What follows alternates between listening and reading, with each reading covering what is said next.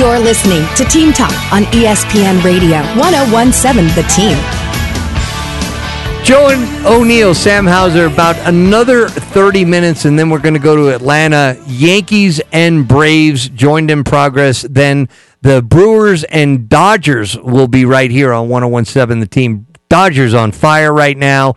We teased. Do we have a score in that Yankees-Atlanta game? Please tell me it's not 5-0 Atlanta in the bottom of the second. It is not. It is not. It's actually still in the first inning.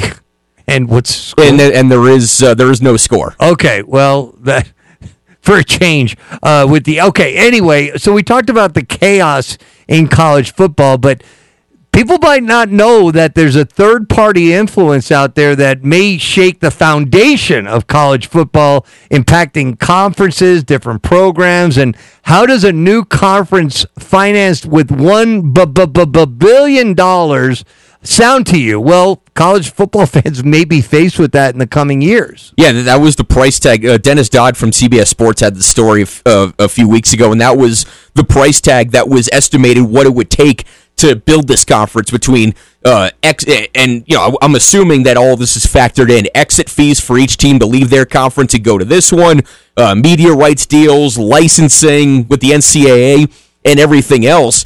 But you set up the tease before the break that even with all this chaos, this might be the time to do it, because nothing really. It's gotten to the point where the business of college sports has so far surpassed what seems like administrative capabilities of college sports that you just have to wonder when this is going to end, what it's going to look like. So if a group of people have the means and the ability to set a new tone for the next generation and actually take charge of the situation, if it's not the NCAA, then so be it. Well, I don't know how I feel about that yet, but when you say if there's groups, well, there are groups, okay? Steve Cohen, owner of the Mets, is with a CEO. He's the CEO of a hedge fund called Point 72 Ventures. He owns the Mets. The new owner of the Commanders is the co-founder of Apollo Global Management.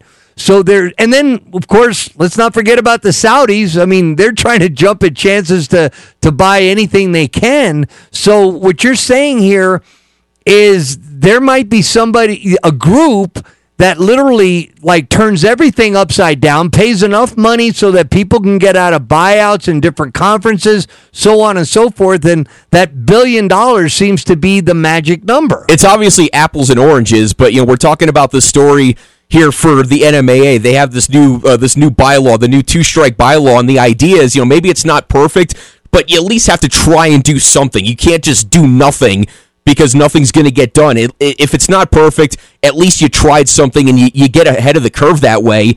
So you're saying that these hedge funds trying to do this might not be such a bad idea? It might. With all the turmoil there already is in college football, people playing musical chairs with conferences, I still think they got to. You have something like this, and then you're really talking about the end of college football as we know it. I mean, at least we know who these conferences are right now. You get somebody that goes and cherry picks, 4 or 5 teams from a bunch of different conferences, guarantees them a lot of money. That's going to change everything. Doesn't it feel like we're heading that way anyway? It does, but not to the degree of somebody paying $1 billion to basically, own the rights to different colleges.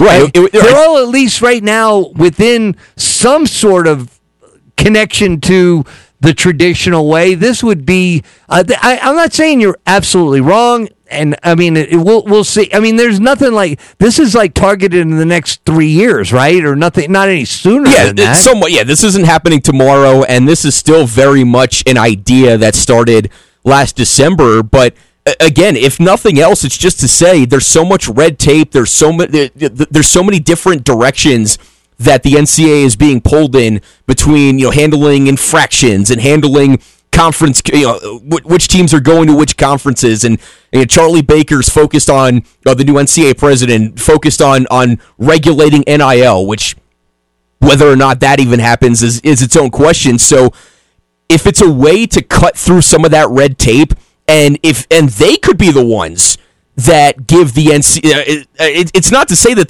that this kills the NCAA. They could give the NCAA the new model for the next generation. Yeah, but then you have the NCAA trying to follow somebody else's rules with a bunch of schools. They can't even follow their own rules. They can't barely make their own rules. Yeah, I mean, we're still enjoying, March Madness. We're still enjoying college football playoffs. I mean, at the end of the day, it has been about the games when the games do end up playing. So I agree. They're not, they have some flaws, but. And I don't think that necessarily has to change. Okay, all right. Well, it's a big thing. It's such a hypothetical. Of course. It's such a hypothetical. Of course. But you love that kind of stuff. You like to go back and forth and look at both sides. Maybe that's where Stanford and Cal can go. Oh, snap.